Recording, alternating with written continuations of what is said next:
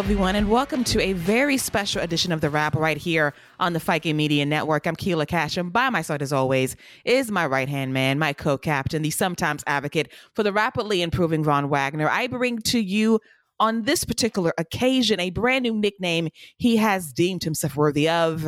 I bring to you late Scott Young. Welcome back, Tardy.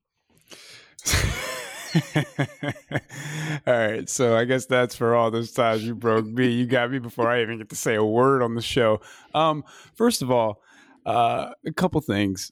Keila, it's always a pleasure to chop it up and talk all things WWE with you.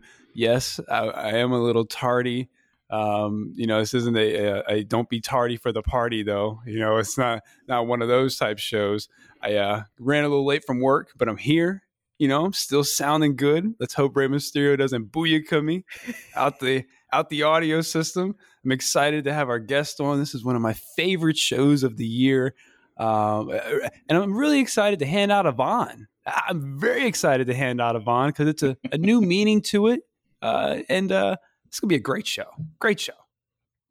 My co-host dropped a hint because tonight, today, this morning, whenever you're listening to this show on your early Monday morning, it is the 2022 Wrap Awards, the second annual Best and Worst of WWE right here on The Wrap. And by our side today is a man that was a part of the first annual award show last year for The Wrap. And we promise you, we will try to keep this under 2 hours, but you never know with us. We tend to get crazy during award show season. But I bring to you, as always, another member of the Fight Game Media family. I present to you Stephen Conway. Welcome back, Stephen, OG of the Wrap fam. Thank you so much for having me back. I'm very excited to be here. I'm also a little relieved, Keila. I have to say, when you first started introducing him as Late Scott, I thought, is this a memorial show that we're doing instead of the award show? I thought maybe some tragedy had befallen Scott. And then when his voice came up, I was like, oh, thank goodness. Okay, we're all right. So, but yeah, and I'm proud to say that I rented the same tux as last year. Still fits. That is lovely. And the fact that you thought this was the Scott Young. It's the late Scott Young. I'm like, oh my God. He thought my swan song was last week. Listen, I haven't checked Twitter for hours. What happened? Steven said, this dude's on that radio call-in voice. This must be it for him. He said the Lakers finally killed him. Oh, wow. The late Scott Young Memorial Special right here on The Wrap. So but the Lakers woes finally killed Scott. Rest in peace, my man. Well, speaking of the Lakers, as always here on The Wrap, I present to you the weekly Western Conference standings for the NBA. And I'm cool with it. Listen, I am happy with where we are. We picked up a nice win over Denver. AD starting to be a man. He's starting to cough and still wanting to play even though he coughs. So we're making progress. LeBron has accepted his role as the number 2. Westbrook's getting triple doubles off the bench. I'm happy with where we are. We should be on a 3-game winning streak. We gave a couple away. I'm happy with where we are. Steph ain't even playing. You ain't got to rub that in my face to tell me that he's out for the next several weeks with a shoulder injury, as the Warriors are 11th in the conference. The Lakers are 12th in the conference, trying to catch up to the Timberwolves, the Mavericks, the Jazz, and the Clippers in the 7th, 8th, 9th, and 10th position. And yeah, the Warriors are 14 and 16. The Lakers are 12 and 16. You're coming. You probably will this week. You probably will try to climb out of that gutter you're in right now and try to beat the Suns in the next couple of days. Good luck to you. Well, my Chicago Bulls are resting in 11th spot in the East, so we're all in the same boats here. Sitting at 11 and 17, a game and a half out of the playoffs, and or the play-in tournament there with chasing Toronto. So hopefully Lonzo Ball can help us out a little bit. But in the meantime, I think all of us are on the outside looking in at the moment. I have some breaking news for you, Stephen. Okay. I believe Lonzo's out for the season. I know. I was just joking. But that was the whole thing. It was like, oh, we're going to get it. We're going to get it back. We're going to get it back. No, we're not going to get him back. Oh. Yeah. Well, it's going to have to be Levine. Good luck. Good luck to you. That guy had a great season. Listen, let me tell you something. Zach LaVine's a great scorer, but you need more than that. Like you just I would love to have DeRozan. Give me DeRozan for Westbrook. Oh, hell no. No. We've talked. I have had this discussion. About DeRozan for Westbrook, and I don't want any part of it. Well, here's my thing with that. We also wouldn't be able to afford another player for the next 5 seasons if we took on that contract. Forget it. No, you're stuck with him. Well, listen, I think he's great off the bench. He's a great 6-man. He'll probably win 6-man of the year, or at least be in the top 3. So I'm cool with keeping him, but Chicago's not going nowhere. We might be. I think we're going to the playoffs. I don't see why it hurts. Chicago might as well tank and try and get over 7-7 coming. The 7-7 Curry that's coming in the draft. Well, the way we shoot in the last 3 minutes of close games, I think that plan is already in place. Don't worry, we shoot the same way at the free throw line, especially if AD's there. I'm telling you, Brian Caruso is doing everything but passing to the lovables when it's about 3 minutes to go. This conversation is taking several turns. Trade negotiations going down in real time on the Wrap. May our teams try to succeed in the next week, and we'll report back in a couple of weeks as we're going to take the following week off as we marinate for Christmas Day. But until then, let's briefly touch on some WWE scoops from Raw, SmackDown, and NXT before diving into the 2022 Wrap Awards. I want to briefly dive into Monday Night Raw from this past week.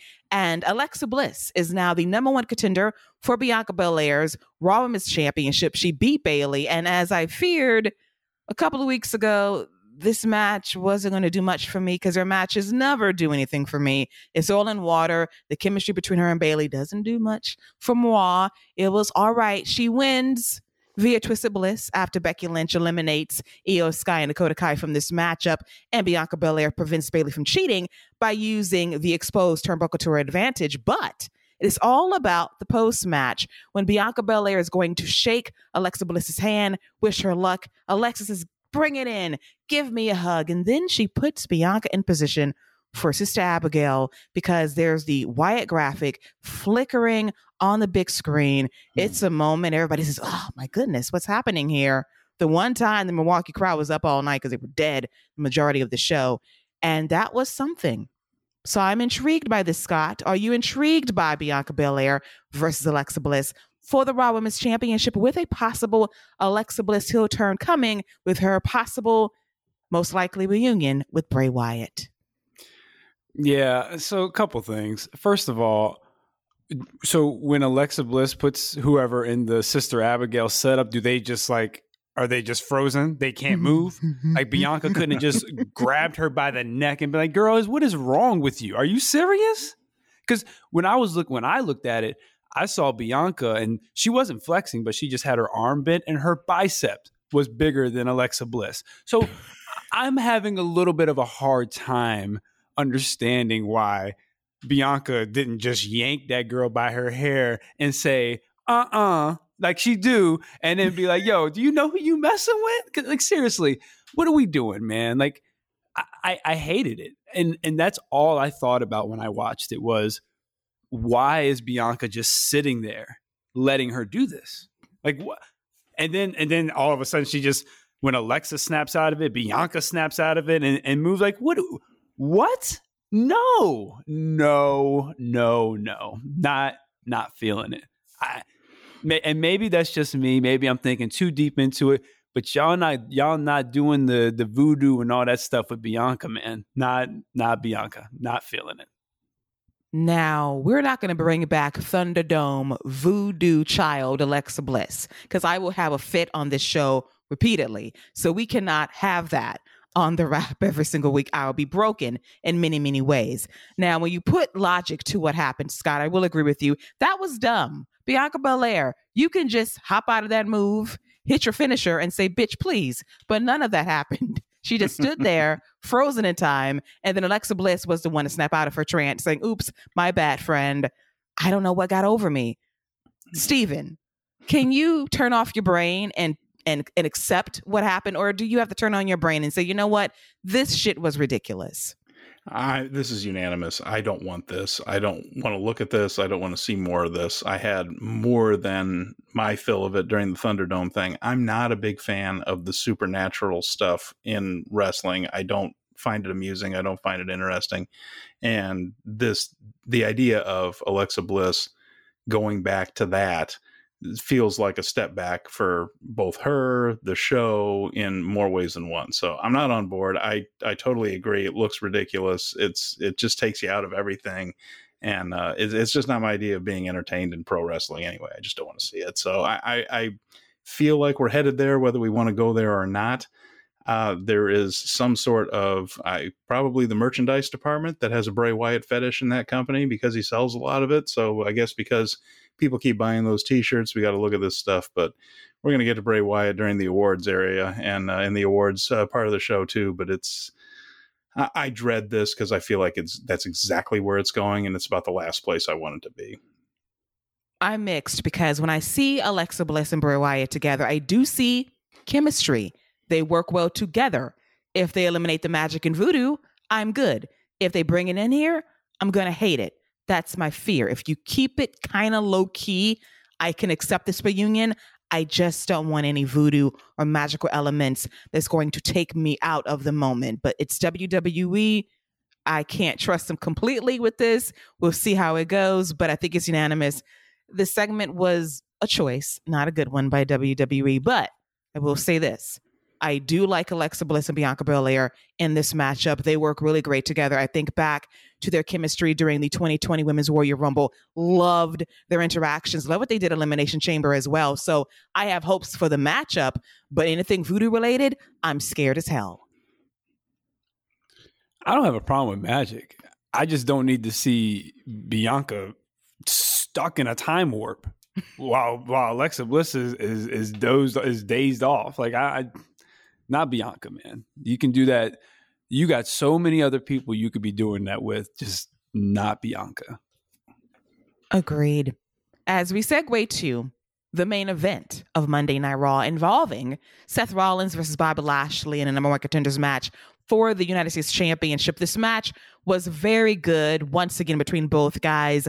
A lot of fun near fall. Seth was a madman going for dive after dive on Bobby Lashley. Lashley was manhandling Seth at various points as well. But it comes down to Bobby Lashley spooking the referee long enough for Seth to counter a spear into a pedigree for the win. After the match is over, Bobby takes out a couple of referees by accident, and Adam Pearce, Scrap Daddy, is going to come out there and confront Bobby Lashley. There is some expletives bleeped out of the show for reasons, and Adam Pearce, who says, you know what, my hands are tied. There's only so much I can do. So you are now apparently at the top of the food chain to fire people in WWE, and he fired Bobby Lashley out of nowhere. A shock conclusion to Monday Night Raw, only for this decision to be rescinded a day later because he says cooler heads prevail. So, Adam, my dog, who are you to fire anybody? What authority do you have to even do such a thing? The powers that be who are above you are supposed to make that decision, and then you walk it back less than a day later. Please, as a WWE official, explain yourself by way of Steven. Well, this is something I guess they did just for shock value on the show right there to end it on a cliffhanger, but I don't think anybody really buys the hirings and firings anyway. I think they've done this with Brock Lesnar. They've done it with other people. You're fired, and then poof, they're back in about a month. So I don't know if they just decided the next day, well, we'll end the show on a cliffhanger, and then we'll say, well, we didn't really mean it. He's back. And, but I mean, I'm looking forward to more Seth Rollins, Bobby Lashley matches, at least, because I think those two are both really talented, and at least we'll be getting more of that. But it is kind of funny that Adam Pearce is full of both piss and vinegar to fire Bobby Lashley. And then on Friday, meekly walks into the dressing room of the Bloodline and says, I was summoned. Which was a quote from him. I was summoned when Roman sent sent Heyman, I guess, and then Heyman sent a lackey. This thing got outsourced. I don't know who ended up actually going to Adam Pearce and saying that Roman wants to see you, but he walks meekly in there, but he stands up to and fires Bobby Lashley. So a little inconsistent there. Adam is either feeling his Wheaties or he isn't, and he was on Monday and he was not on Friday. After calling Ronda Rousey the biggest bitch he's ever worked with, and now he's vacillating between. That might not have been story. Now he's vacillating between firing Bobby Lashley, unfiring him, and walking like a neutered puppy into the Bloodlines office to issue matches and then walking away when Solo runs up on him. Adam, it is not easy being Adam Pearce. Not easy being Adam Pearce. I adore him in his role, but sometimes what he's given is another choice, and it's not good. But your thoughts, Scott, on the firing in kayfabe and the unfiring of Bobby Lashley in under 24 hours? I might need some reparations. That's what I'm thinking. I might need some reparations. So Ronda Rousey can put her hands all on you, put you in an arm bar and have you looking soft, looking ready to pee on yourself. But Bobby get upset and you fire that man. I might need some reparations out of Adam Pearce. We might need to talk. Where Cody at? I might need Cody Luther King to come over here and moderate a conversation. So I thought it felt very abrupt. It felt very out of nowhere, especially when it happened. Like first of all, I would like to just comment on the match. I like the fact that Rollins won with the pedigree counter out of the spear. I always appreciate when people win with something other than their finisher, with a move that they hit in other matches. I like when they win with that every now and then. So just a small thing, but the firing was cool. The unfiring was not cool. Like I was a little intrigued with what was going to happen. And now that story is over, it's like, okay, so what was the point? Stupid. Why wouldn't you just keep that until Monday? And then we hear from Adam Pearce about Bobby Lashley. I wanted to know what was going on. So I was intrigued, and now it's just like, who cares? I don't care. You solve this via the internet a day later. Right. I don't care about the firing. I don't care about your private conversations that will play out on Monday Night Raw. I just want Bobby versus Brock 3 at the Royal Rumble. Call it a day and we're done. So thanks a lot for wasting our time via this firing that did not mean anything a day later. And I have to call out someone now while I'm here on the wrap with the mic in my hand. I have tried for the last 2 months to show grace, to show respect and patience. But on this day, I do declare Kevin Patrick sucks at his job as the lead Raw announcer. Bring back Jimmy Smith. Do I have any yays or nays to this? I guess my thought is that I did not understand why Jimmy Smith was let go in the first place. I didn't feel like he was doing a bad job at all, and it came as a surprise to me. I'm not. It's very difficult to do a good job in that role with the way they have their announcers behave, and the way they portray their announcers. It's difficult, really difficult to be good at it, and just because even without Vince screaming in your ear like they used to have, I don't know what it's like back there now, if it's any different or any better or any calmer on it. But the way they want their announcers to act, it really makes it difficult to actually be good at it. I thought Smith did as well as anybody. I didn't see the need to replace him unless it was behind the scenes stuff or just agreements they couldn't come to. But I'd be perfectly happy getting Smith back and have Patrick back in his old role, because I do think he was better at the backstage interview thing than he is at this. Yeah. Yeah. Kevin's not very good. Vic's not very good. This is really where I'm going to tell you who would be perfect right here. And that's old boy that's in Impact right now.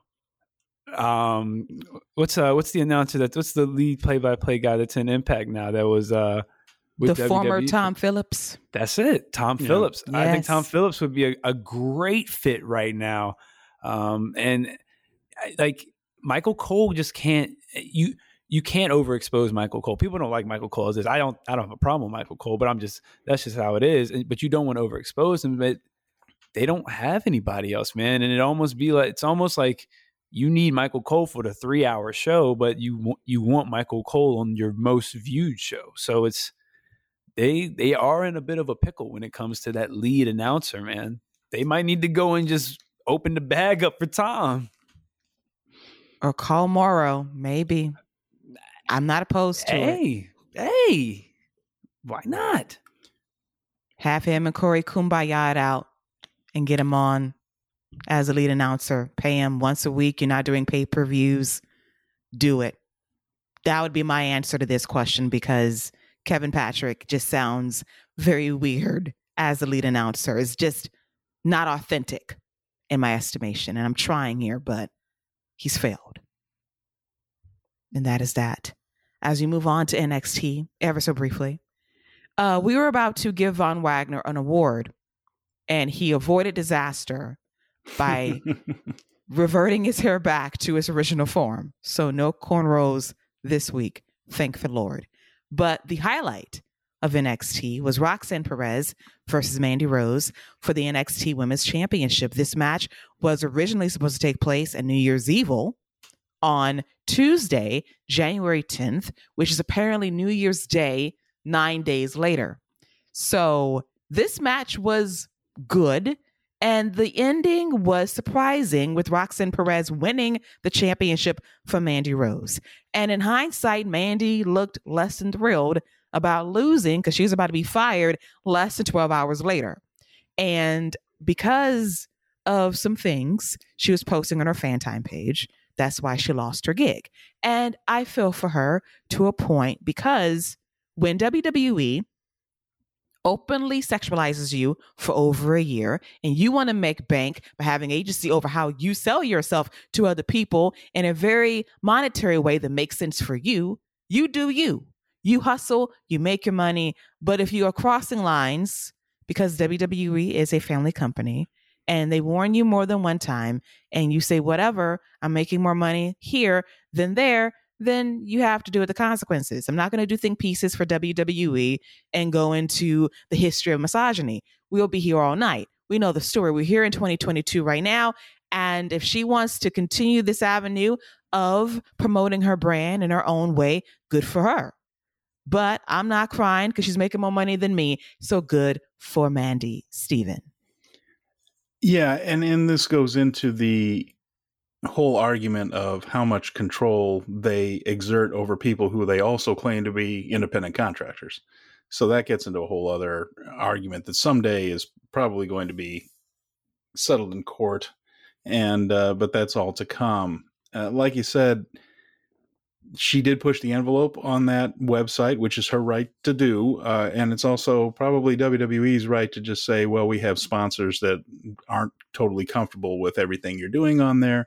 And if there was a warning given and a warning ignored, well, then, there you go. I felt anyway that Mandy Rose, storyline wise, I felt for months that she's done everything she can do in NXT as the champion, and that it was time to move on from her. Anyway, this was not a knock against Mandy Rose. I thought she did a fine job. She got a ton of interview time. She got a ton of camera time, far more than she would have gotten on the main roster. And I think she carried it pretty well. I also think that had run its course. And I thought it was time to put the thing on a babyface Zoe Stark when she came back from the knee injury. I thought it was set up perfectly. They still didn't pull the trigger on that because WWE has this fetish about long-term heel champions.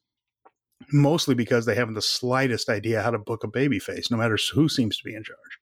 So they've been stuck with Mandy for a long time. And I said Mandy hasn't done a poor job, but it is time for someone else to carry that title. I figured they were probably going to switch it at New Year's Evil anyway and put it on Roxanne.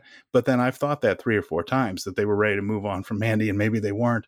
But so I'm excited about seeing the new blood in there. Now it can be the heel Zoe Stark chasing the babyface Roxanne Perez as champion. I'd imagine that's where it's going to go eventually anyway, unless Zoe just goes straight up to the main roster. But, it's a shame too, because what you would have had is Mandy coming off 15 months of being the focal point of an entire division back to the main roster, where she's improved some in the ring, but improved a lot in terms of her personality, her comfort with doing promos, and she could have been a force on the main roster. She might still. Most of these things end up working out, and they end up coming back together for down the road a little bit.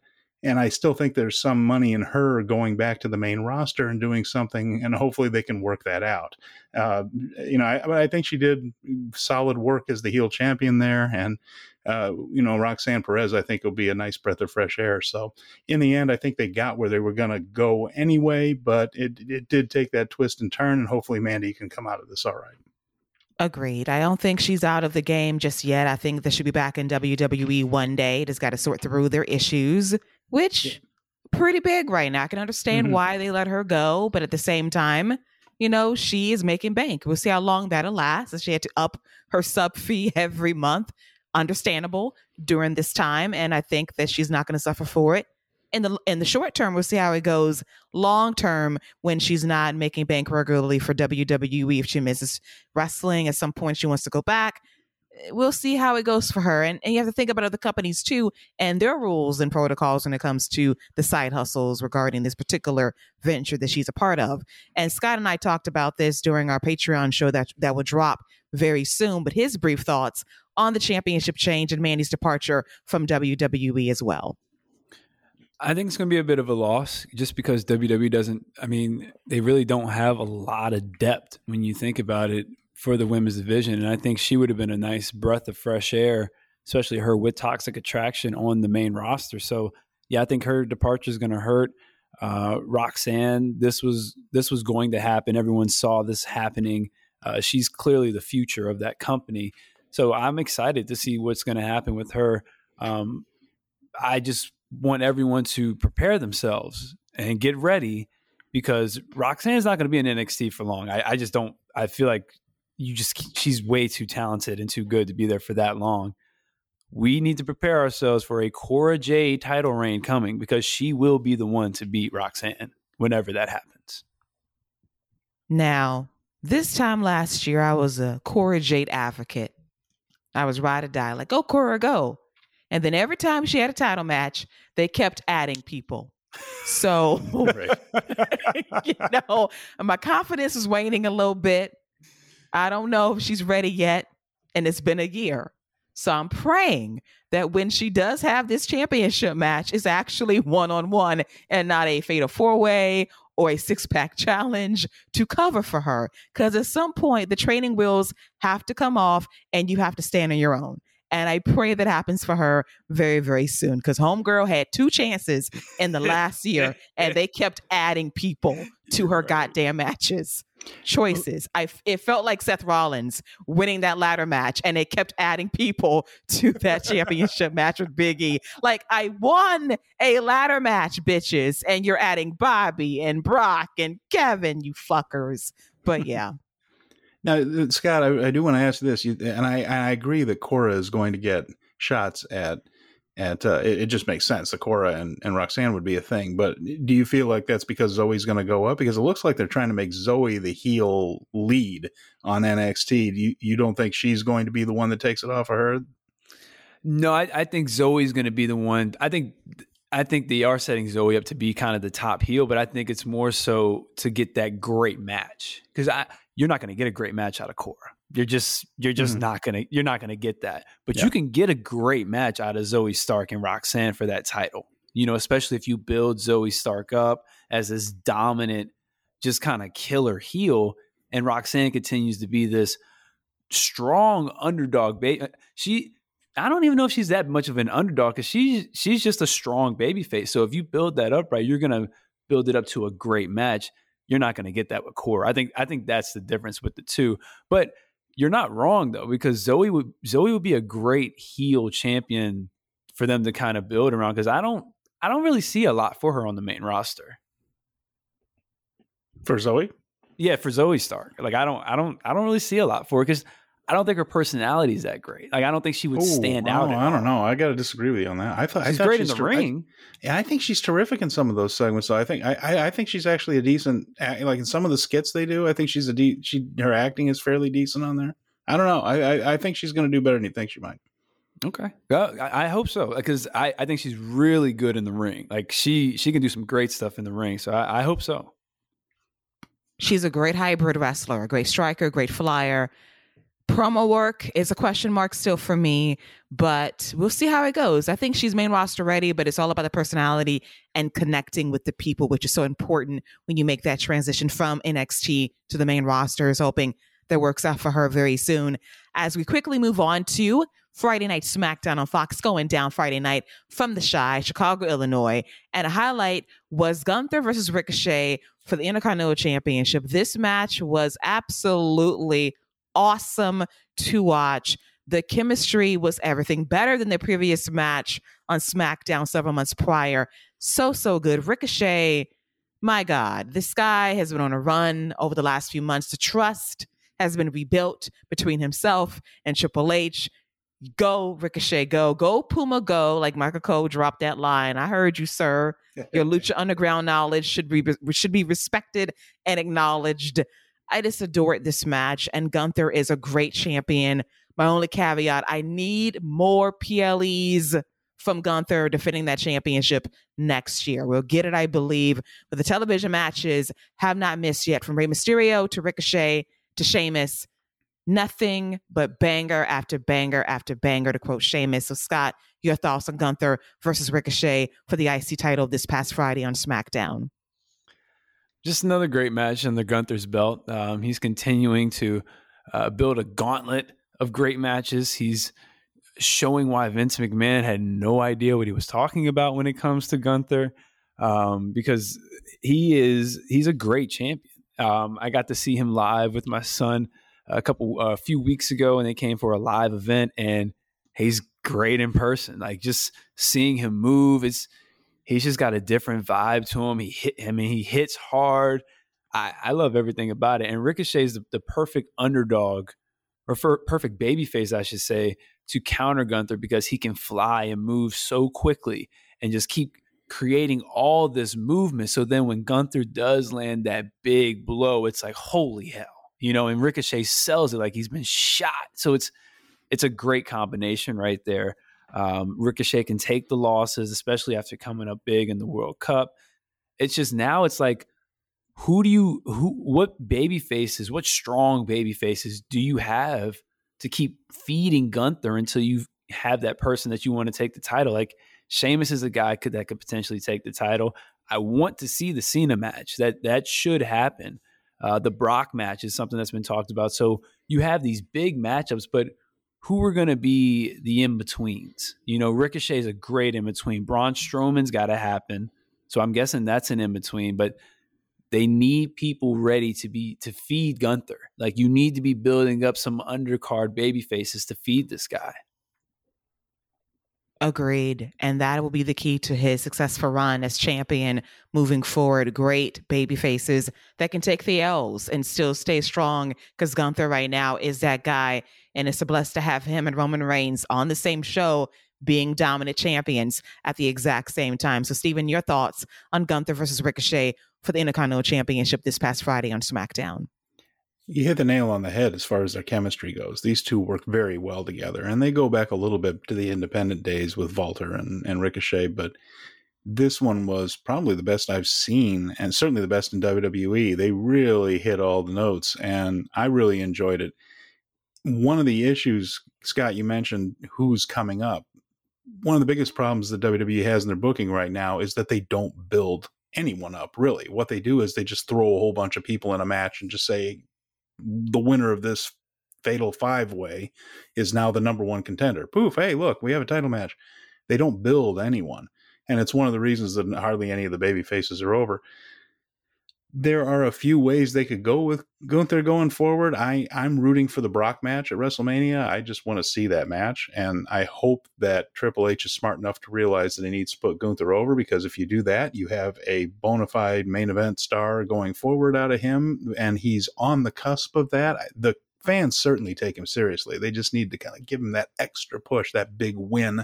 And he's gotten wins as the Intercontinental Champion, certainly, but he needs that big one over someone who is perceived to be a bigger deal than him. that's what hasn't quite happened yet. Sheamus was close, and we're going to talk about that match a little later.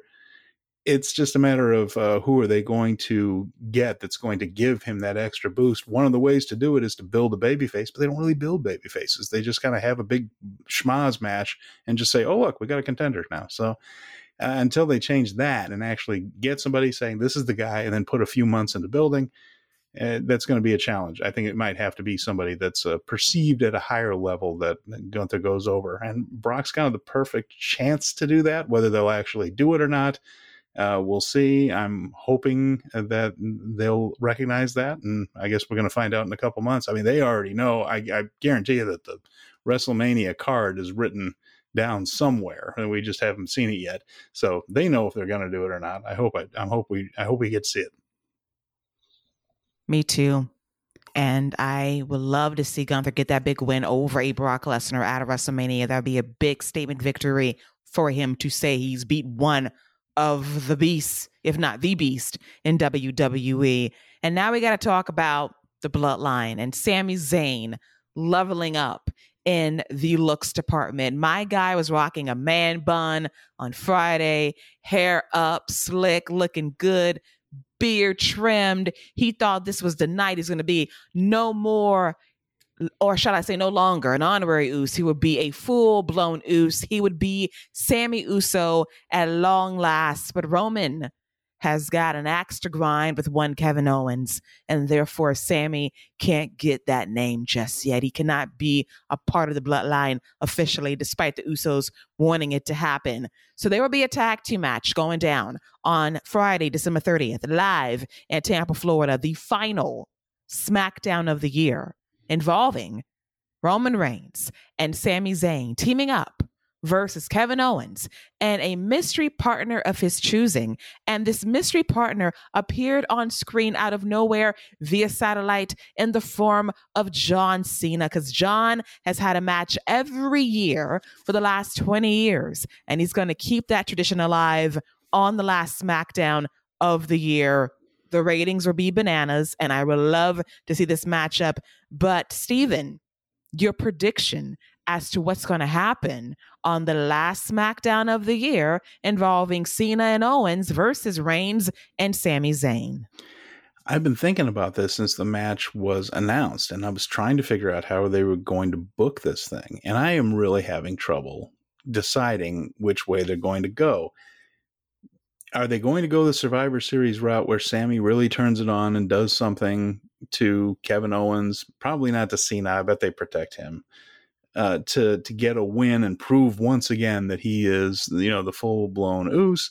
Or is it just a matter of it'll be a big tag team match, and because Sammy's not the protected guy, he's the one that takes the fall? I kind of lean that way, that it'll probably be the happy ending of John Cena and Kevin Owens getting the win on Sammy and not on Roman, thus muddying the waters for Sammy within the Bloodline and giving him a little bit more to prove as the storyline goes towards inevitable conclusion. Once again, Sammy seems to be the only person that doesn't realize he's driving toward a cliff here. But I kind of have a feeling that for the last one of the year, it'll be the babyface finish with Cena coming back. That's where I'm leaning right now, but put a percentage on it, it's only like 65 or 70%. I don't feel great about that prediction as far as confidence goes. I get it. I feel that Sammy has now entered the danger zone of this storyline. It's not going to end well. I think it starts on the 30th. I sense him taking the fall, and this will be the beginning of the end of Sami Zayn. And the reunion will be ongoing between himself and his former best friend, Kevin Owens. So, Scott, your takes on what you think is going to happen during the final SmackDown of the year involving this tag team match? I take it a step further. I think Sami Zayn ends up hitting Roman Reigns in some way, shape, or form, whether it's a hell of a kick or some way there's some type of miscommunication, and Sammy puts hands on Roman. And I think that's kind of somewhere that's going to be where this starts, and Roman's like, yo, you put hands on me, bro. Like, because you don't do that. I absolutely think Cena's going to pick up a win. He's his only match of the year. Yeah, that dude is not going to come back. Y'all not gonna let me win my Yeah, I'm not coming back. Yeah. I'm not coming back. What do you mean? I'm good. That dude's definitely gonna pick up the win. But I think like you both have said, it's about how that comes about. So I really think Sami puts hands on Roman, obviously on accident, going after Kevin Owens, because then that can play into a little bit of the conspiracy of, oh, well, maybe you tell Kevin Owens to move out the way, and that's why he moved, and that's why you hit me. So that's where I think I'm leaning a little bit. Miscommunication. Sami hits Roman, and maybe even Kevin Owens gets the pin. Maybe KO pins him, but I think Cena pins him. But yeah, that's where I'm going. I have Kevin pinning Sami to get him back for Survivor Series, securing a shot at Roman at the Royal Rumble. And this will be the beginning of the end of Sami Zayn as a part of the bloodline. And all I keep looking at is Solo Sikoa looking very dangerous and deadly because he's going to maul Sami. And I think Jimmy and Jay might cry before joining in on the beatdown. Jimmy and Jay are definitely going to give the Shawn Michaels, I'm sorry, I love you, and then super kick him.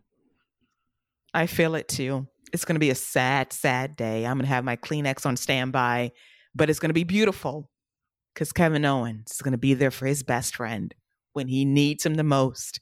And that reunion will be everything, preferably in Montreal, but we shall see.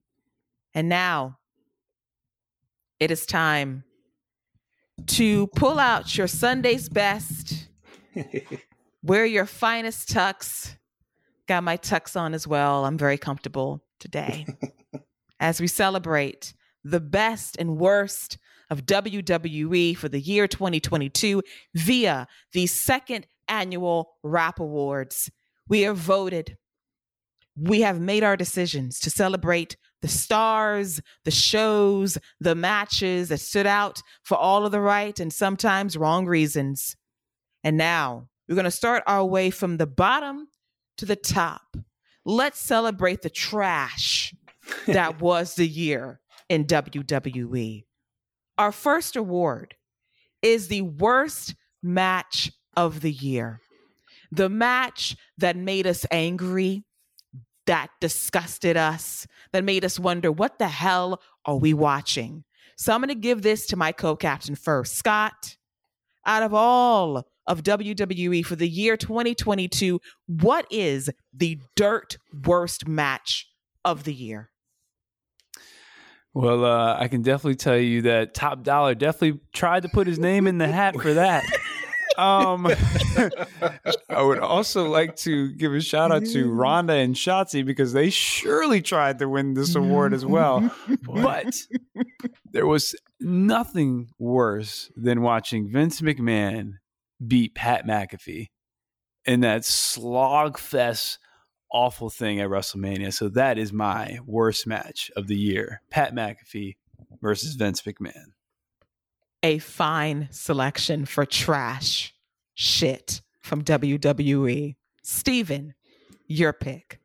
I actually had something very, very similar there. The Vince and Pat thing. I wasn't sure if it counted just because it was so short and impromptu and things, but I did have that down as like truly a horrible thing to have to watch right there. I had a couple of things, it's almost a compliment to WWE that other than Vince versus Pat, I had to struggle with this one a little bit. We saw some bad matches, no question about that. But as far as anything that really stood out as offensively awful, I actually had a little bit of trouble finding something.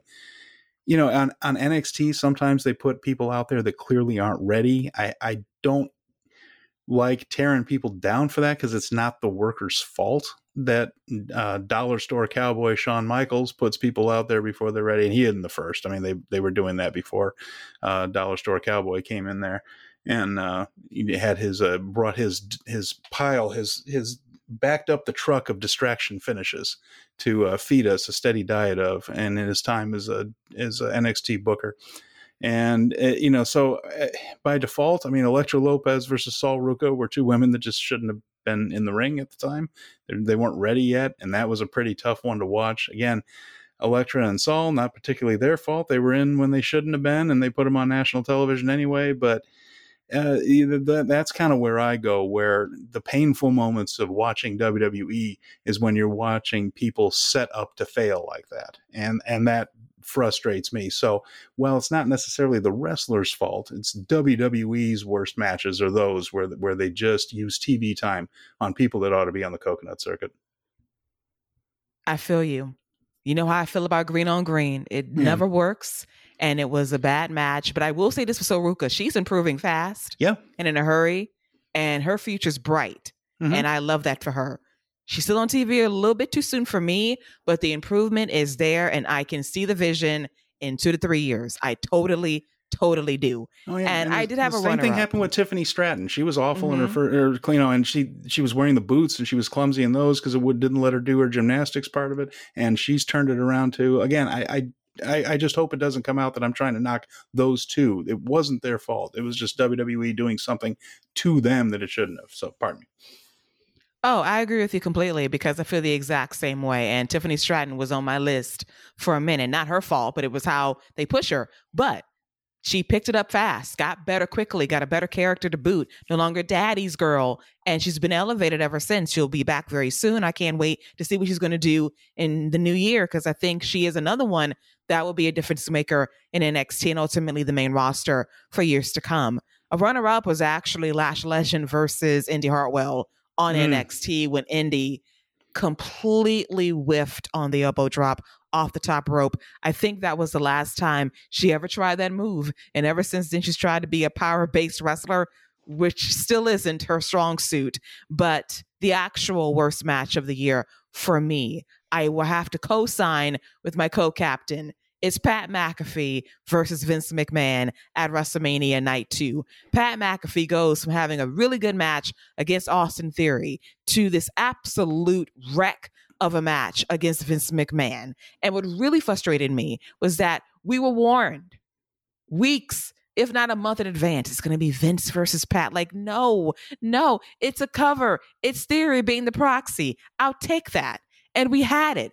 And then we still get this goddamn match and it's awful. And Pat has to sell and he has to get beat down by an old man. Like, what am I watching? Stone Cold tries to save it. And then Vince takes the worst stunner of all time. And we all laugh because it was such shit. The only redeemable aspect of this segment, besides the beer party and Austin Theory taking a stunner 15 feet in the air. But before that, this match was absolute garbage and it was unnecessary. Then Vince is telegraphing Stone Cold's entrance before he's ready. So it was all bad trash match for the year 2022. Like we said, like we talked about, Keila. We talked about this on the Patreon. 2022 is the last time we talking about Vince McMahon. 2023, he up out of here. We ain't talking about him no more.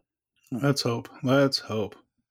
We don't acknowledge him. As I said on our Patreon show, may you rest in piss. Yeah. So I'm done with him. But unfortunately, he might come up again during this awards show. Oh, he will. In fact, probably right now. Ironically enough, because he is going to get the last smoke of the year on this show. Our next category is the worst moment of the year. The moment that is just going to be sullied and like, what is this? How did this make the air? This is a low point for WWE. So, Steven, what is your worst moment you've seen on WWE television this year? This is the easiest category of the year for me. And there are others in the good side that came very easily because there were some excellent things we saw this year. Worst moment of the year, there isn't even a second place in my book. When Vince McMahon made his appearances while all the scandals were coming out, and this jackass walks out on SmackDown, stands in the ring, and the fans chant, "Thank you, Vince," at a man who's been accused of multiple sexual assaults, who has abused his power and paid off women to keep quiet about him abusing that power, all enough to get himself kicked out of his own company. And the fans are out there chanting, "Thank you, Vince." And WWE is presenting him as someone that we should be applauding for his years of service to the wrestling industry. Vince, you couldn't go away fast enough. You didn't have it for the last 10 or 15 years of your existence in the top spot. You were bad at your job for the last decade and a half. It took too long to get you out. Don't let it hit you in the ass on the way out. It was vile. Sitting there, people saying, thank you, Vince, to a guy who has been accused by multiple women of being a sexual predator. Disgusting. And this is from a company that takes Saudi Arabian blood money. And that's the second shittiest thing they did this year. It's horrendous. Hated it. And I need brain bleach to get Vince McMahon out of my mind. Preach.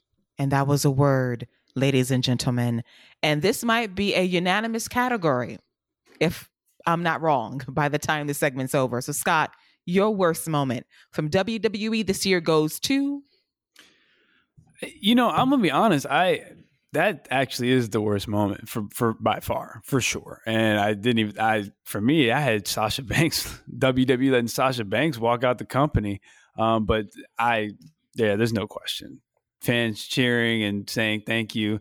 That's way worse. I completely forgot about the whole thank you, Vince. That part I completely forgot about. So yeah, I changed my vote on spot. I'm not even we're just gonna unscrew the nameplate on there, take that off, and just hand out this trophy because it's a Razzie anyway. So we'll just write it with a black Sharpie. He can have that. So yeah, Vince gets this one too. I will make it unanimous. It was when Vince showed up on SmackDown and got a round of applause, a standing ovation, a thank you, Vince chant, and they bowed to him. And I'm like, wrestling fans, this is why the real world look at us kind of funny. Because we do shit like this. This was appalling. This was embarrassing. It happened more than once on Monday Night Raw, just for this man to get the pop, to get his ego stroked for 5 good minutes. It was absolutely embarrassing. And I hope we never see him on TV again. I don't want this guy at a Hall of Fame ceremony. I want him gone. Period. From WWE. Thank you for your service. Thank you for my fandom. But outside of that, kick rocks, be gone, never to be seen again. And the fans' behavior, not all of you, because I know some of y'all try to hold the line and say this is some bullshit, but we heard and we saw and we witnessed that repeatedly. It was not a good look. And even Stephanie appearing, my dad's retired, let's give him a round of applause. No, fuck him. Bye. Let him count his money on his sexy bitch yacht and be gone. But oh no, let's praise him one more time before you throw dirt on him, rightfully so. But let's throw dirt on him and not celebrate him. But yeah, that was a trash moment by WWE. Vince McMahon being cheered after the sex payment scandals dropped, courtesy of the Wall Street Journal. To continue with this trash segment of worst of moments in WWE, our final Razzie is going to be the worst feud and or storyline of the year. Scott, your selection. I'm going to go with Kevin Owens versus Ezekiel as my worst feud of the year. You have Kevin Owens, who just came off main eventing WrestleMania with Stone Cold Steve Austin. And what does Vince McMahon follow that up with? Not even Elias, but his clean-shaved brother who doesn't wear pants, Ezekiel. So, yeah, easily my worst feud of the year. Now, I kind of love this feud because it was so dumb. And Kevin Owens getting gaslit every week was entertaining to me. The DNA test that Chad Gable ran was something. Then the lie detector test that didn't detect shit was also quite genius. Otis eating evidence was amusing to me. This sounds like a guilty pleasure. This sounds like something we might hear from you later on. No, this won't win. But there were elements of this feud that were fun. Even this past Monday on Raw when Elias showed up to traumatize Kevin again. Kevin says, you son of a bitch. You think I forgot. You think I forgot what you did to me. You and your brother allegedly tormented me for months. And you want me to stand in your corner? Fuck you. Fuck you and your beard and your guitar and your non-talented ass. Get off my screen, you piece of shit. But yeah. I wish he would have said that verbatim to him. If he would have said that verbatim to him, that would have been the greatest promo in WWE history. There's a very old George Carlin line of the stand-up comic who says "fuck you" and everybody who looks like you, and it really applies in the case of Elias. That would work perfectly. Hell, we saw his family in that hospital room, so yeah, fuck you and your entire family. Eldrick, whatever, Elrod, him, your dad, your mom, your auntie, your uncles, your cousins, fuck all y'all. Gaslighting bitches, but I'm gonna let that go. Steven, your pick for worst feud of the year. My worst feud storyline of the year. This may have some recency bias to it, but it is one that has recently started up again. And for me, maybe I'm grumpy, but it's the Bray Wyatt thing. This whole return of Bray Wyatt. Now, I know that the fans are into it, and I know they're buying t-shirts, but this is just my subjective opinion on this. I can't stand this whole supernatural stuff. I'm not interested in it. And they bring Bray Wyatt back, and it was a good entrance. I gotta say, when he came back for the very first time, it was a good entrance. It was exciting. The fans enjoyed it. It has drug on and barely moved this story. And they're trying to get it going with LA Knight now, I suppose, who's the poor guy that has to put this mediocrity over. And so I thought we were rid of this guy. I was happy about it. He destroyed every babyface he ran into in terms of fan response, because these top babyfaces had to cower away in the fetal position in a corner from a guy, out of shape guy in a rubber Halloween mask, like teenagers that work in cheap haunted houses.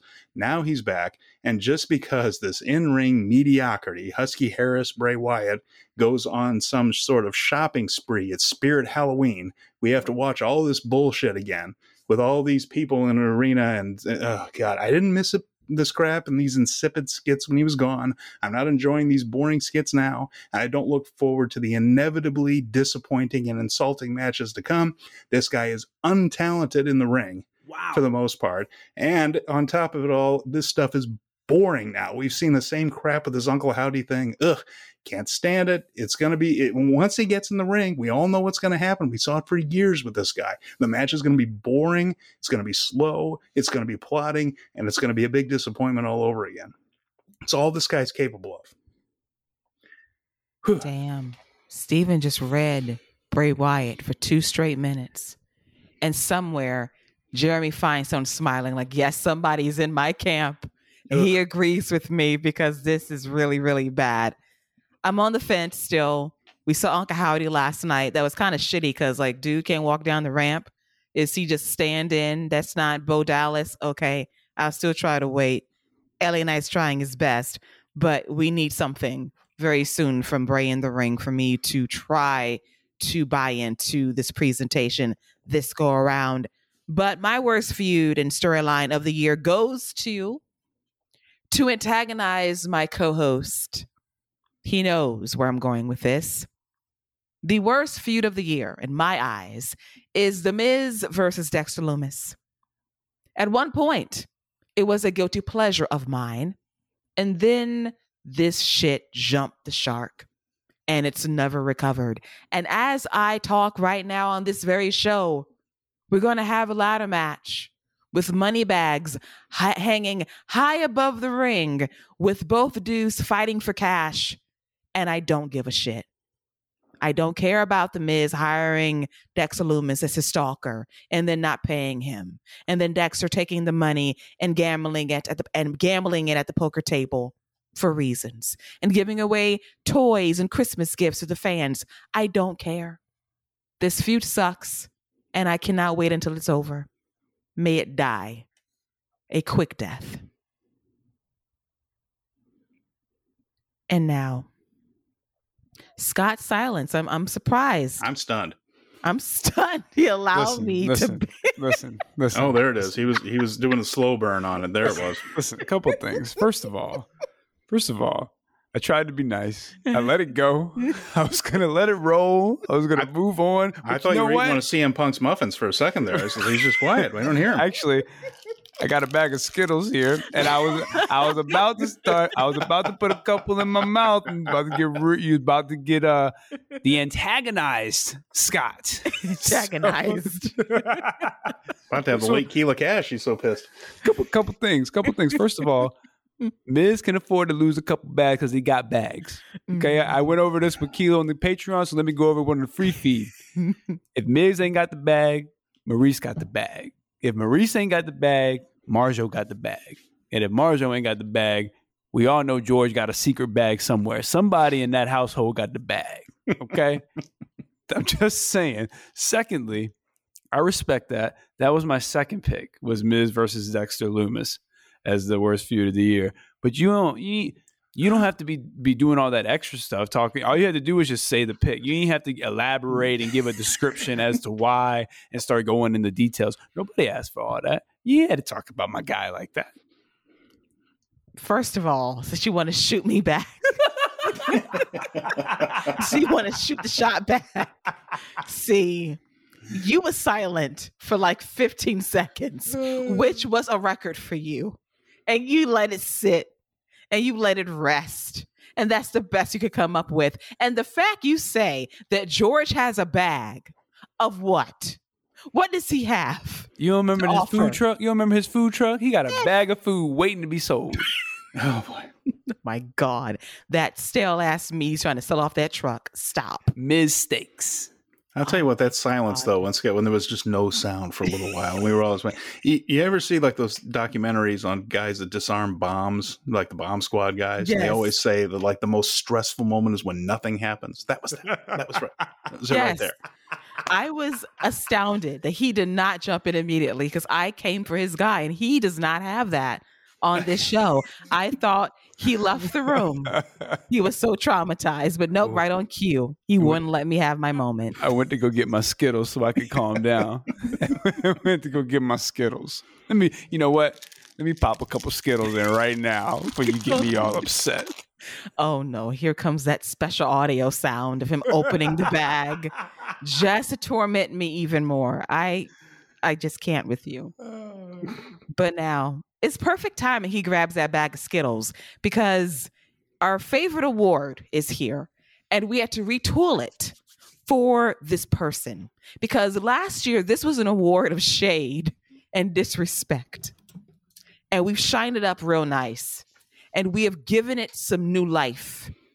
It is now known as the Von Wagner Award of Excellence for Most Improved Star of the Year. That you've gone from Von Wagner bad to Von Wagner good. Look at that. Look at the glow up. Look at the level up of you being mediocre to being actually decent. So, Scott, who deserves the Von for 2022 for Most Improved? I don't know how you can pick anybody but Von Wagner.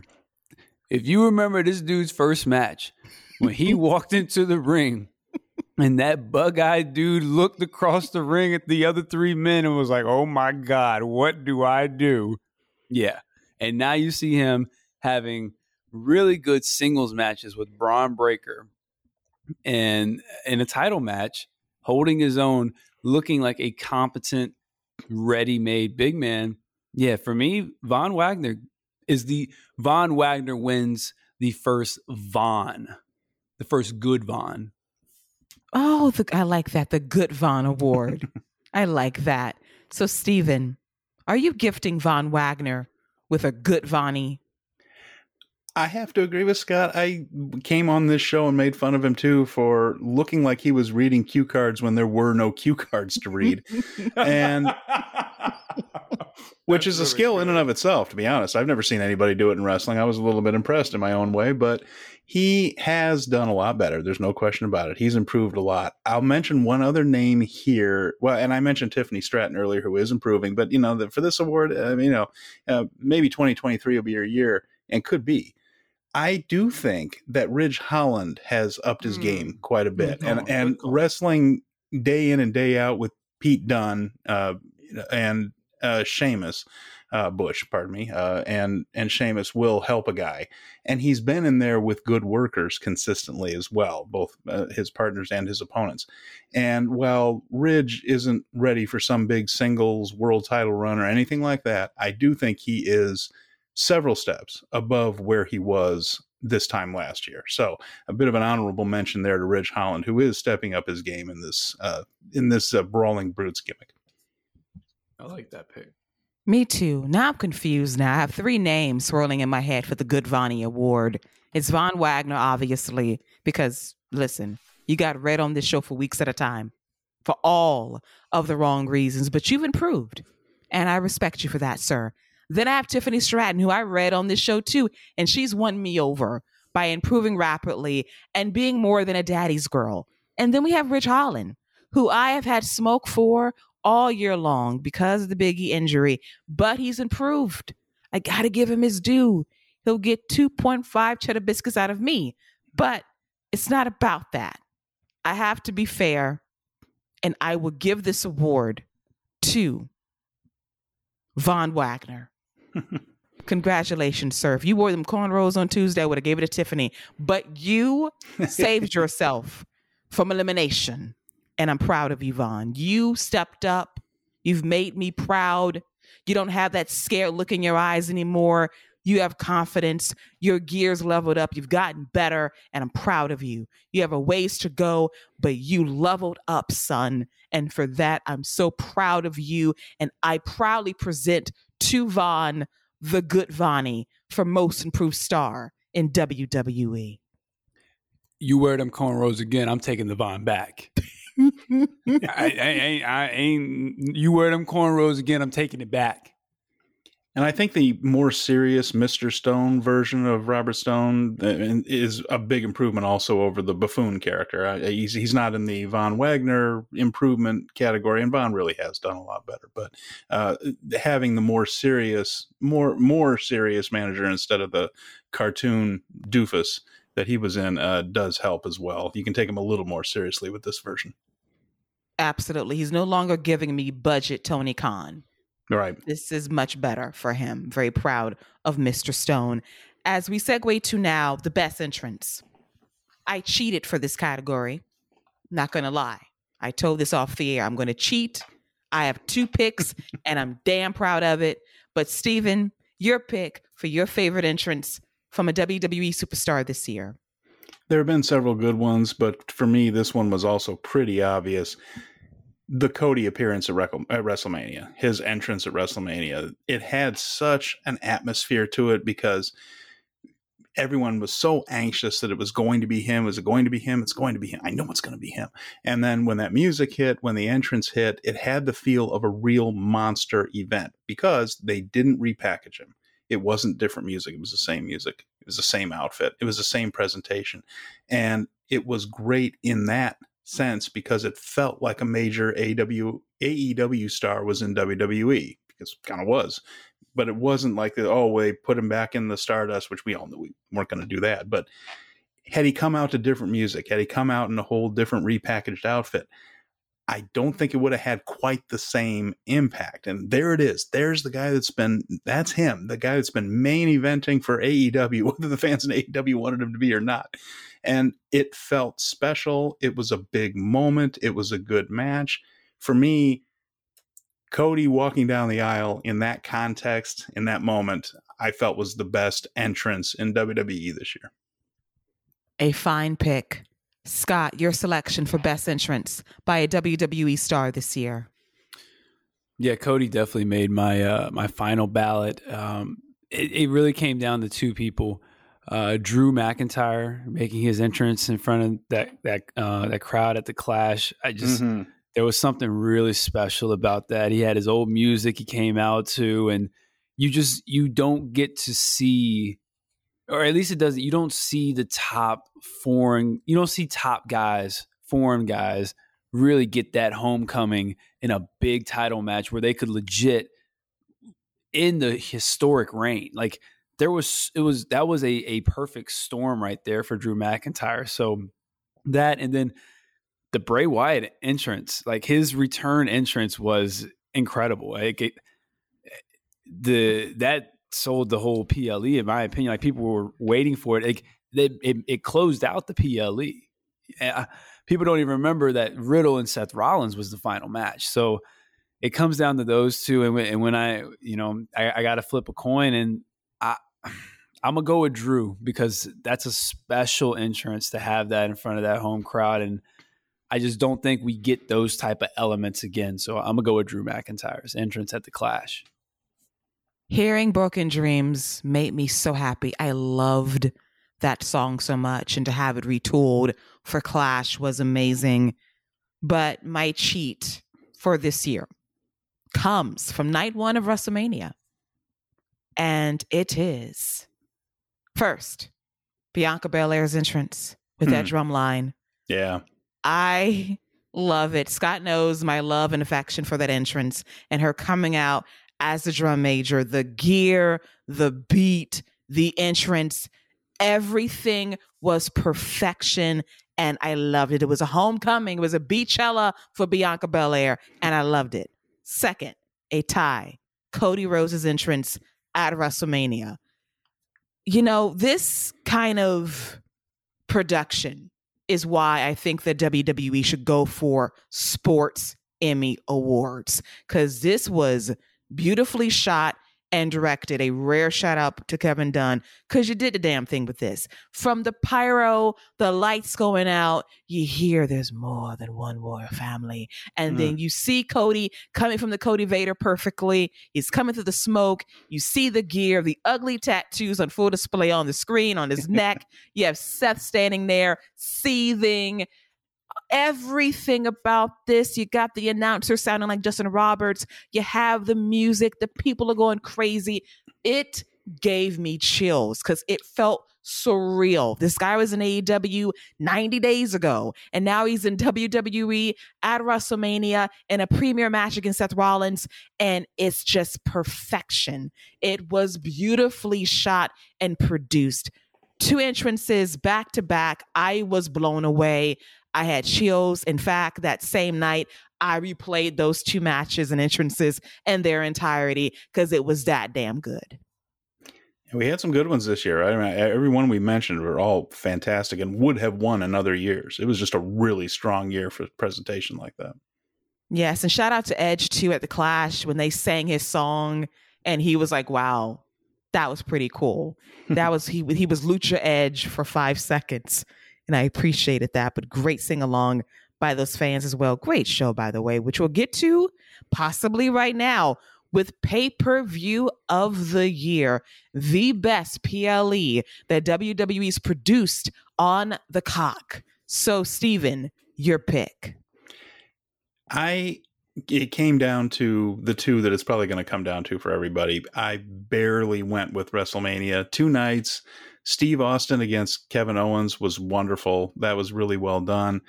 Bianca versus Becky was fantastic. The Roman and Brock's thing, Cody's big return.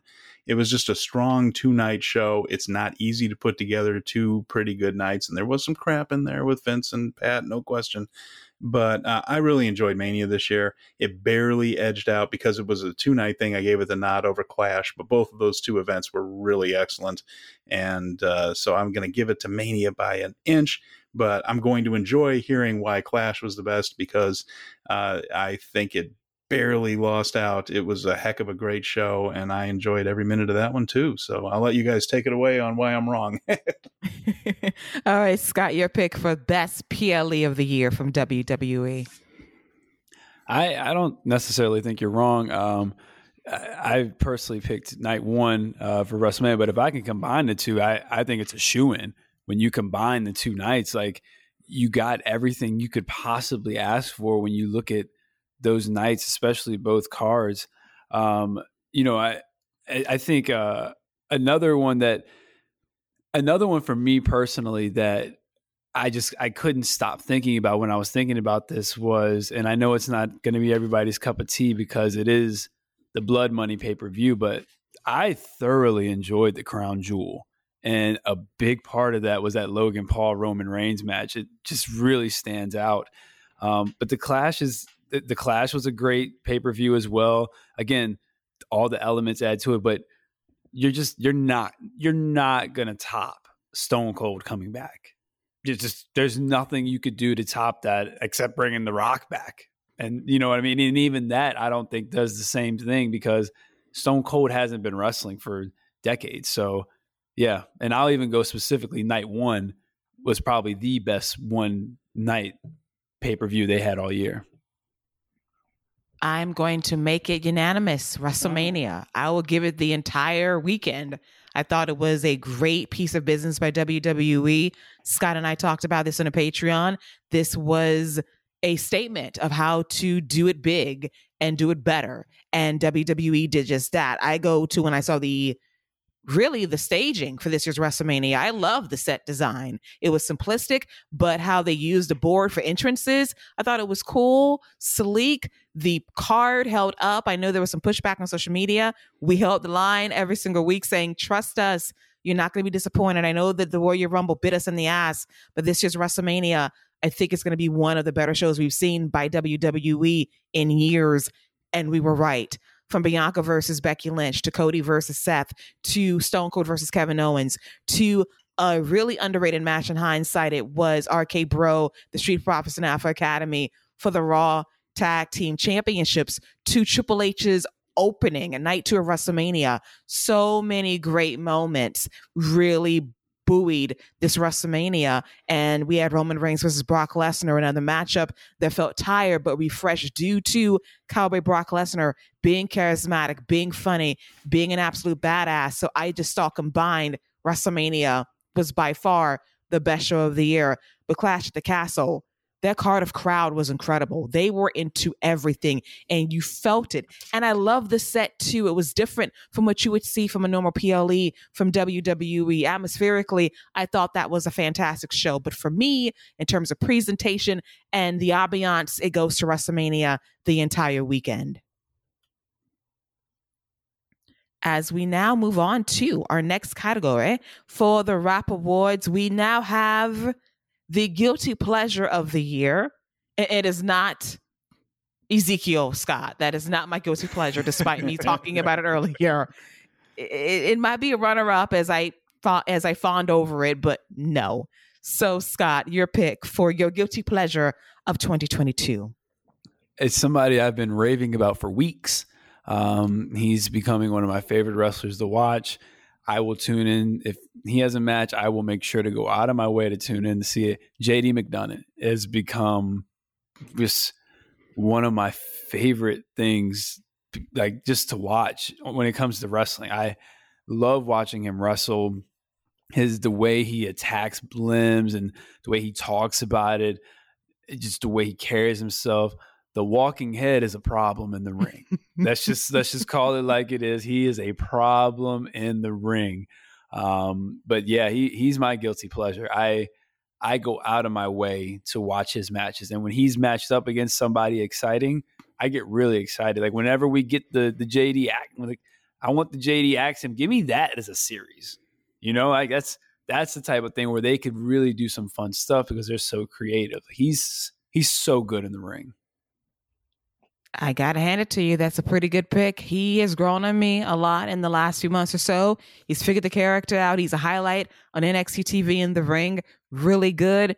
I will no longer call him Budget Finn Balor. He's beaten that rep, and he's really been a bright spot on NXT TV for the past few months. Steven, your pick for guilty pleasure of the year from WWE.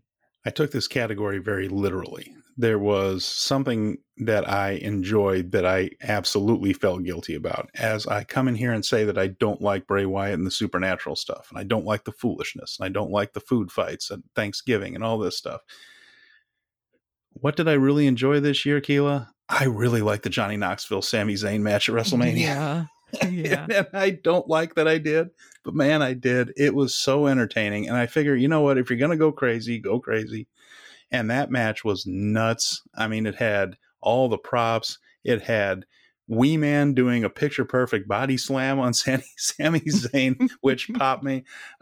So many of the characters from Jackass. Yeah, I used to watch Jackass. Of course I did, back then. And it was just a lot of fun. And I couldn't put my finger on it necessarily, and my girlfriend helped me out with it. Now, my girlfriend is a very casual wrestling fan. Like, she will enjoy it, and she's been to Japan with me and went to shows there, and she's been to shows here with me, and she's in the room. She doesn't follow the storylines week to week, but she's I appreciate her outside thing. She said that match was exactly as believable but much more entertaining than barbed wire, thumbtacks, and tables and chairs matches.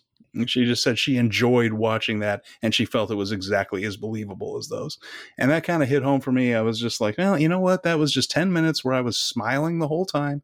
And yes, it was zany. And no, the mousetrap didn't really work in the end, which is unfortunate because it was kind of the finish. But overall, I spent that entire time with a grin plastered to my face, which I guess in the end is exactly what they were supposed to be doing. It was a spectacular mess of a match. I loved it.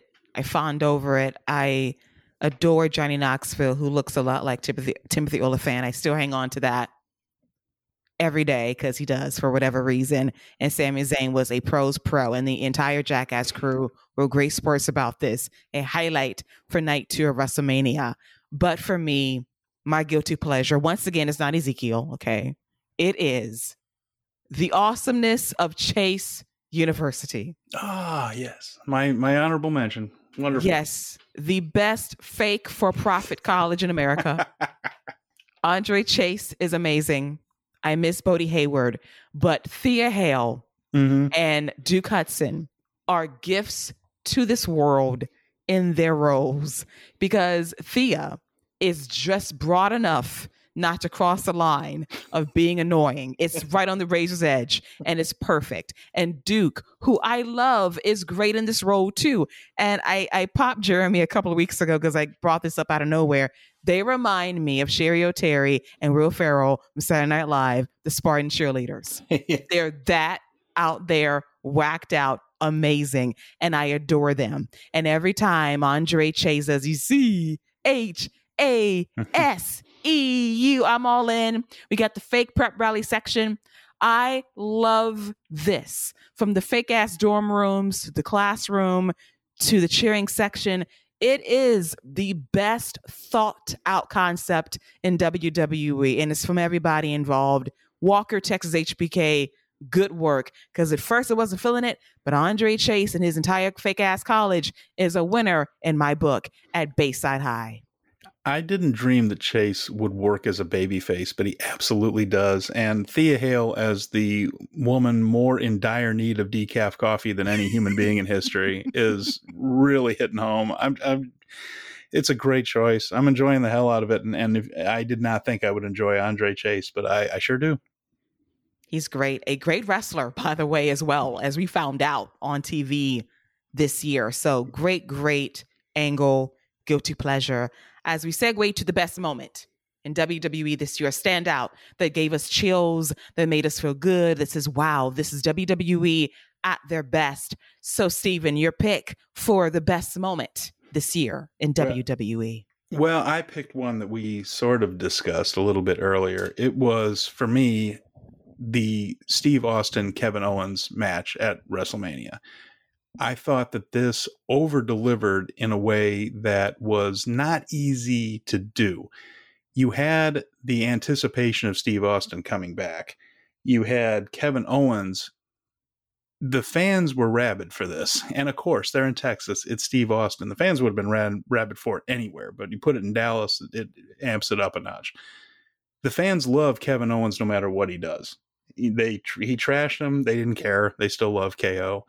But you sense that the fans were happy for Kevin being in this spot because they knew what it meant to Kevin. Whether he said it out loud or not, this is his hero. And he's going to get to do this thing. So when he said, "I'm not here to interview you, I'm here for a fight," it's exactly what we wanted. Then Steve Austin was able to go out there and have a pretty decent brawl with Kevin Owens and did far more than in the ring physically than anyone thought. It ends up with the whole beer shower. If Kevin Owens and Steve Austin had just talked for a while and he stunned Kevin Owens once and drank a beer, people still would have been happy.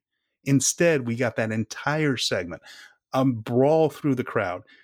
Kevin Owens getting to have his dream match with one of his heroes, So it's a guy that is an all-time legend against a guy that's becoming a legend and someone the fans love, having the time of their lives, and everybody was going right along for the ride with them. That I felt was a very special moment for two guys that are special to the WWE universe. So I loved every second of it. It was more than I thought we were going to get, and it delivered every step of the way. Totally happy with it. It was my favorite moment of the year. A great pick. Totally agree. Stone Cold coming back first time in 19 years in a ring and wrestling. And then as the match went on, he just found his groove. He got comfortable and remembered, damn, I'm pretty good at this. And he was great. And Kevin Owens was phenomenal in his role as well. So Scott, your pick for the best moment of the year from WWE. Yeah, for me, it was only two moments that Bianca Belair cementing herself as the number one woman on the roster, beating Becky Lynch at WrestleMania, and watching that crowd rise to their feet when she picked up Becky Lynch. That's every time I've watched that match. I've watched her matches at WrestleMania a couple of times, and every time I see her pick up Becky Lynch and that crowd rise with her, it's goosebumps inducing. But I'm with Steven. For me personally, that Stone Cold match was really special because I didn't watch wrestling at the time when Stone Cold was hot, when Stone Cold was Stone Cold. And, you can go back and watch stuff and, and because how it turned out and see things like that. But there's something about being in the moment and living in the moment as he's becoming the legend that he is that's special about it. So for me, to be in the moment and see him be that legend in the moment was really special. So yeah, that's the best moment for me in WWE. A fine pick as well. It would not be unanimous for me, even though I loved Stone Cold vs. KO at WrestleMania Night 1. My pick, I'm going to give another award to Cody Rhodes in his return at WrestleMania. Just gives me chills every time I see it. How it was shot, produced, the pyro. $5 million of the pyro went off for Cody's entrance, and I lived. And it was great. It was surreal for me watching it. It gave me chills. Every time I see it, I get goosebumps. And it was just my favorite moment of the year, Cody's return to WWE. What a time to be alive. And it was well worth the wait of wondering, will it be Jacksonville? Will it be Chicago? Will it be Boston? No, it was WrestleMania, and it was the perfect setting for the ultimate surprise for night 1 of Mania. As we move on to breakout star of the year, someone that came out of nowhere and left a mark in the best possible way. Scott, your pick for breakout star of the year. This was a really hard one for me. I had Roxanne Perez is definitely on the list as one of the breakouts. And this pick is probably not going to be a sexy pick, and most people are probably going to be like, what are you talking about? My breakout star this year is actually going to be Riddle. I thought what Riddle was able to do this year, and this is something I talked about last year when they were in the middle of the RK Bros story, Riddle would be established in the main event. Now, he's not quite established in the main event, but he has more than proven himself as a main eventer. His match with Roman Reigns for that undisputed title was excellent. Drew a nice rating. Him and Randy Orton had a great run as RK Bro. That whole story was one of the best stories going in WWE at the time. And I genuinely think he's established himself, or had before, he took his hiatus, established himself as a top tier guy. He beat Seth Rollins in the fight pit. Let's not forget that he beat Rollins in the fight pit. So my breakout is Matt Riddle. A good pick. I like it. Steven, your selection for breakout star of the year. It's a tricky one because there are a lot of contenders. You mentioned Roxanne Perez. I had her on my short list as well. And there are a few people in NXT that are showing real potential right there. But as far as just a breakout star goes, I came back to one guy. He's not a full-timer, but Logan Paul. I mean, who has been this good this early in their career? There aren't very many people that are having full-length matches. He has a real aptitude for pro wrestling. It's not just that he has that natural kind of heel persona, even though but he did all right as a babyface against Roman. Roman's not the biggest heel in the world because the fans have started to turn and like the bloodline, of course, because the story's been so good. But it's one thing to be a celebrity and do some choreographed spots. And, Bad Bunny did fairly well. And Stephen Amell, if you remember from Green Arrow and the TV show Heels on Stars, had a match in WWE that was terrific. He really did a good job. But it's another to have good, long matches right off the bat. Logan Paul's had, 3? And all 3 of them have been really, really pretty good. And one of them flat out excellent. And I just don't know who's been that good that early in 3 matches. I mean, it's like Kurt Angle and Jun Akiyama that I can think of that are that good that quickly. So I was impressed. I'm not the biggest fan of the guy personally, and his work online. I think it's a lot of it is very tacky and kind of trolly and things. So I'm not the biggest fan of he or his brother. I cannot deny that when he does go in there, he performs well, and his matches have been good. So he main evented that Saudi Arabia show, and I think if it was so good that if he comes back and when his knee is healed up, you can put him in almost any situation and he will at least be a solid attraction, and people will look at it and say the Logan Paul match is probably going to be pretty good because all of them have been. So for me, that was the biggest surprise as far as a breakout star, somebody I did not see coming as a person whose matches I would look forward to. And I have to co-sign with Steven. My breakout star of the year is also Logan Paul. He is not my favorite person at all. I don't like him very much. But as a wrestler, I respect him in every way. There is a respect he has for this craft that I have to acknowledge and commend. He carried Miz to a 4-star match. Stop it. There he is. Yeah, there he is. I can't let that one go. I can't. Listen. A couple things. First of all, he did. He totally did. First of all, he did not. Okay, he did not. Yes, he did. Miz is. You mentioned Bad Bunny. Bad Bunny had a real good match. You know who was there in that Bad Bunny match? The Miz. Logan Paul. He had a good match at WrestleMania. You know who was in that match? The Miz. He had a good match at SummerSlam. You know who was in that match? The Miz. I'm just saying, man. Y'all go put some respect on that man's name. Now, to clap back at you, my dear late co-host. Rest in peace, Scott. We hardly knew you. Yeah, these Lakers just put you in the ground real quick. I'm sorry, my apologies to you. I'm about to raise my hand about the dirt like the Undertaker. Oh, shit. Oh, great. Where's the dirt so I can bury you again so you can't come back anymore? But in all seriousness, to refute Scott's allegations, and I love Bad Bunny, but Bad Bunny was about the spots. Yeah. Logan Paul, no doubt. Shockingly enough, is about the moves between the notes. And there is a psychology there that is remarkable for his level of experience, and that he's not in his head thinking spot, spot, spot. There is a level of fluidity to his matches that are captivating to watch. And this guy's really good. The match at Crown Jewel against Roman Reigns for the Universal Championship blew my mind. I was done after the Buckshot Lariat. I was really done when the dude took a selfie and he splashed Roman Reigns through the announce table and ended Austin Theory's gimmick of being the selfie king. That takes power, and there's levels to this that I must respect and acknowledge. And then my cold, black, icy heart felt bad when we thought he tore up his knee. I said, no, we need you back.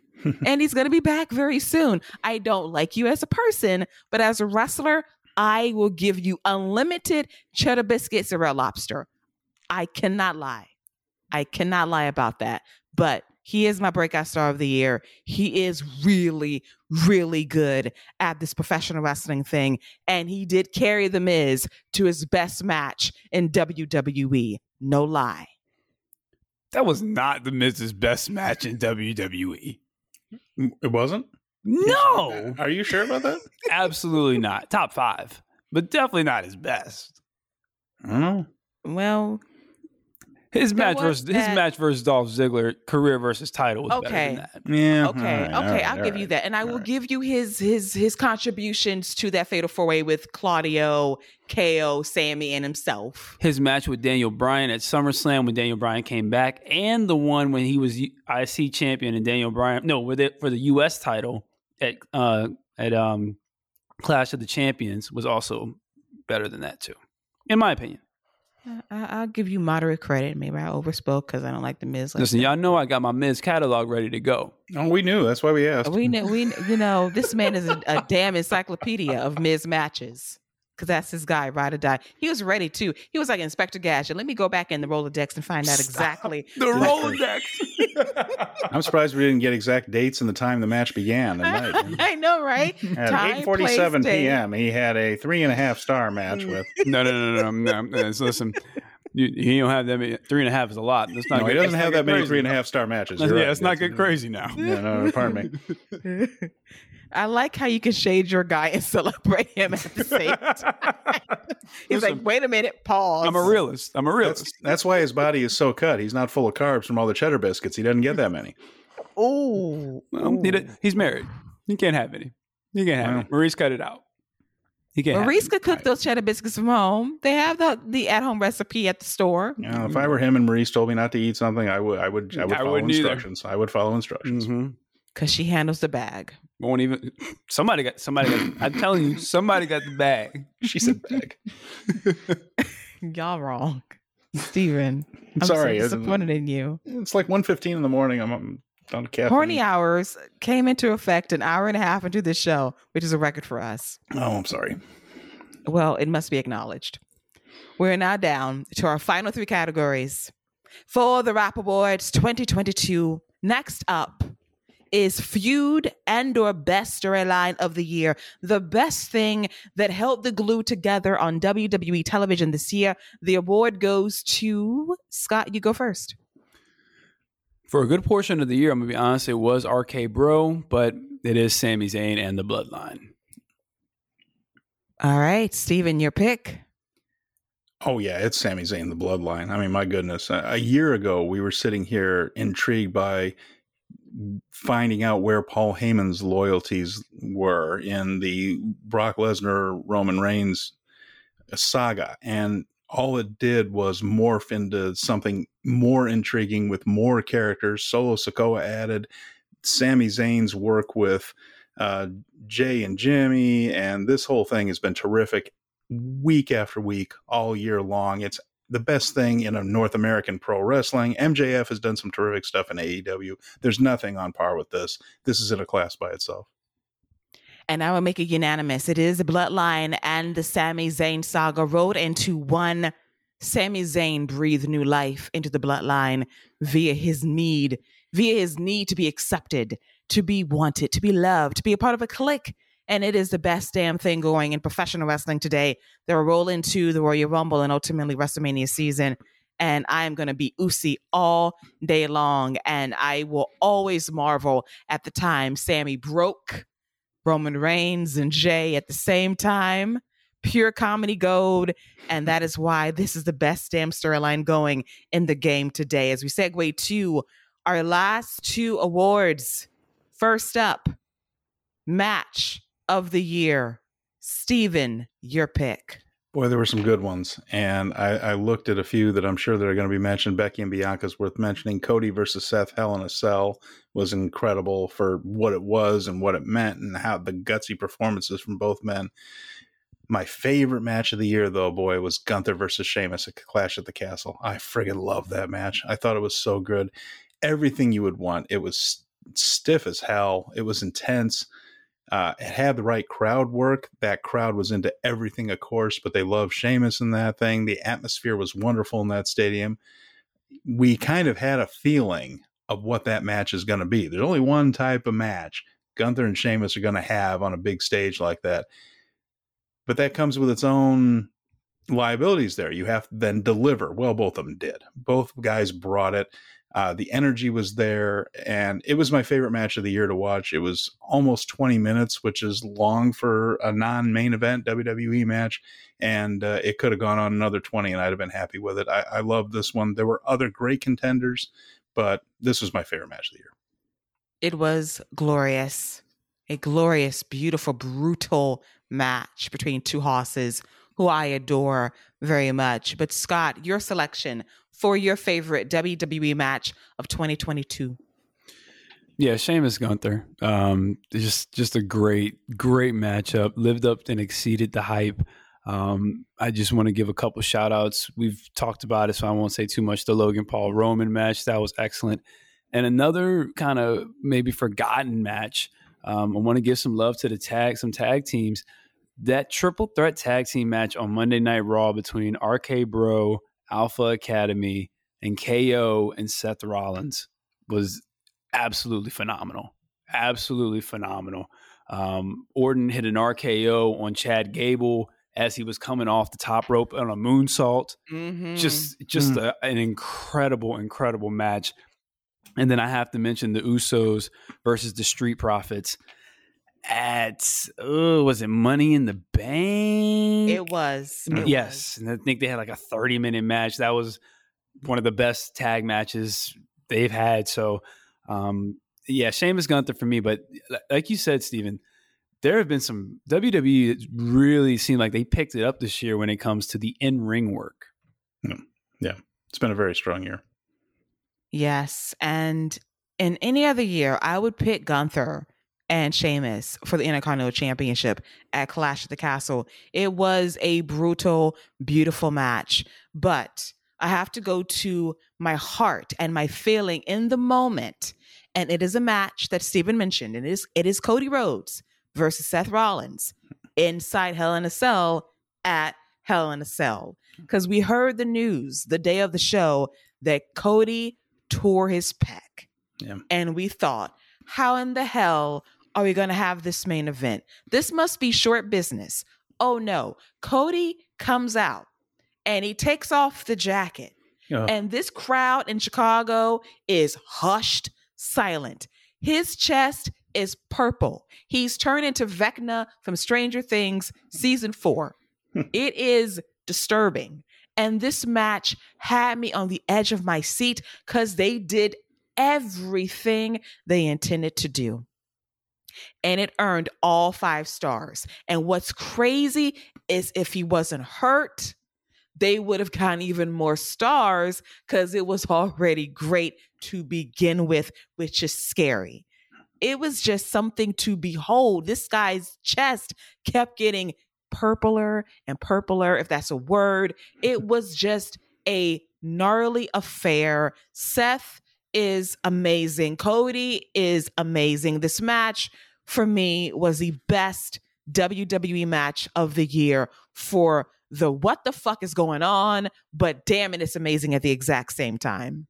Yeah, that's really well said. I'm glad you mentioned Seth as well, because Cody rightfully gets a lot of the props for it, and he deserves it. What a gutsy performance, but he couldn't have done it without Seth being that professional and that careful, yet still looking aggressive. I mean, Seth's offense did not look like he was handling Cody with kid gloves, but he stayed off of that injury so effectively while still sometimes working it. Like when he just kind of carefully put that cane on it and acted like he was pressing into it to sell that. But other than that, stayed away from it. I mean, and that's not something they had 2 weeks to plan. They had to come up with that I know it happened before it was announced, but they didn't have a ton of time to figure out how to work that match. And both of those guys came up with something very, very special.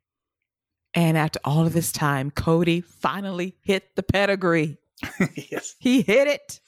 I was so happy.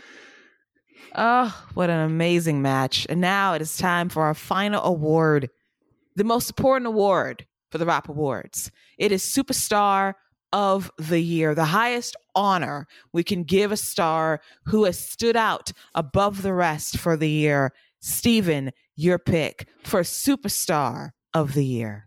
My first instinct was to go straight to Roman Reigns, who just has such a regal a regal presentation, just a regal air about him. The atmosphere is different when he is in the building, when he comes out in front of the crowd. He is excellent on the microphone. He comes off as a king, but you know what? For me, the superstar of the year, the person I haven't been able to take my eyes off is Sammy. And he's just been so great all year. He went through he carried the Johnny Knoxville storyline right through WrestleMania and came up with something very entertaining, my guilty pleasure of the year.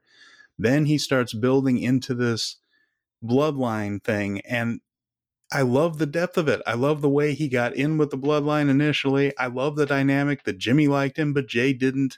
I loved when they had the big confrontation. He was made the honorary Uce by saying that I don't understand why you don't like me, Jay. I like you. It had a depth to it that not all storylines get to, that layers of feelings going on within the group.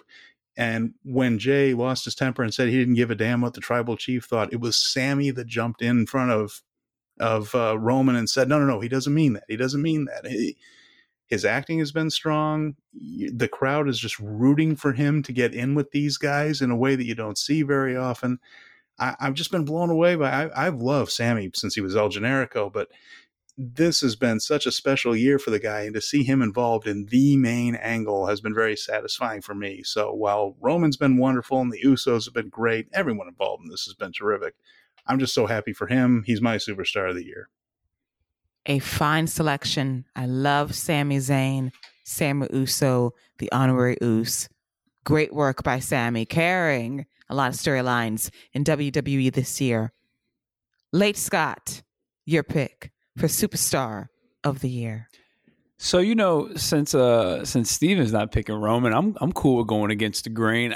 I'll take Seth Rollins. I think he's been absolutely incredible with everything he's done, and he has literally gone up and down the card. He has gone from tagging with Kevin Owens, going for the tag titles, to going after the U.S. title, to having a serious, very personal feud with Matt Riddle, all the while being able to wear the most ridiculous outfits. Even last week, pulling out Becky Lynch's fishnets that she had in the bag tucked away, and this man is still getting cheered to the point where the audience comes out and are singing his song. Like, this dude is literally telling people in the middle of their promos, hey, hold on one second real quick, and is waving his fingers while orchestrating the audience.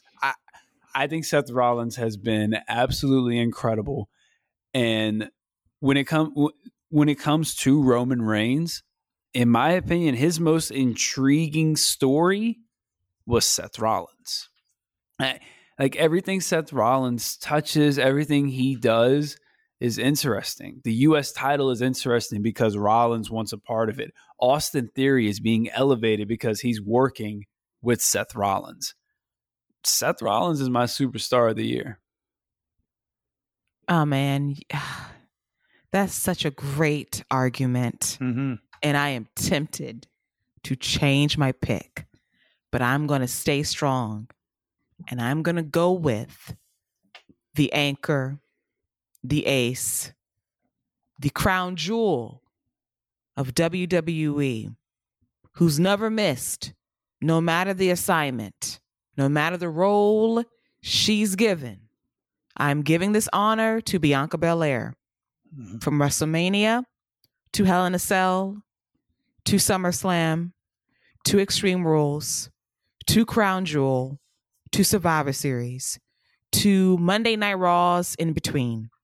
She has been consistent, she's been great, and she has elevated everyone she's worked with. She's been dominant, and it's been great. Every time she's on the cusp of losing, she finds a way to win, and the fans rise to their feet every single time. That is her power. I'm proud to say Seth would be my runner-up. From his trolling entrance at the Royal Rumble as a member of the Shield, full-on gear, being a troll, to his trilogy against Seth Rollins, against Cody Rhodes at WrestleMania, WrestleMania Backlash, and Hell in a Cell, to his work against Riddle, to his work against Bobby Lashley, to Austin Theory now once again. All excellent work by Seth Rollins.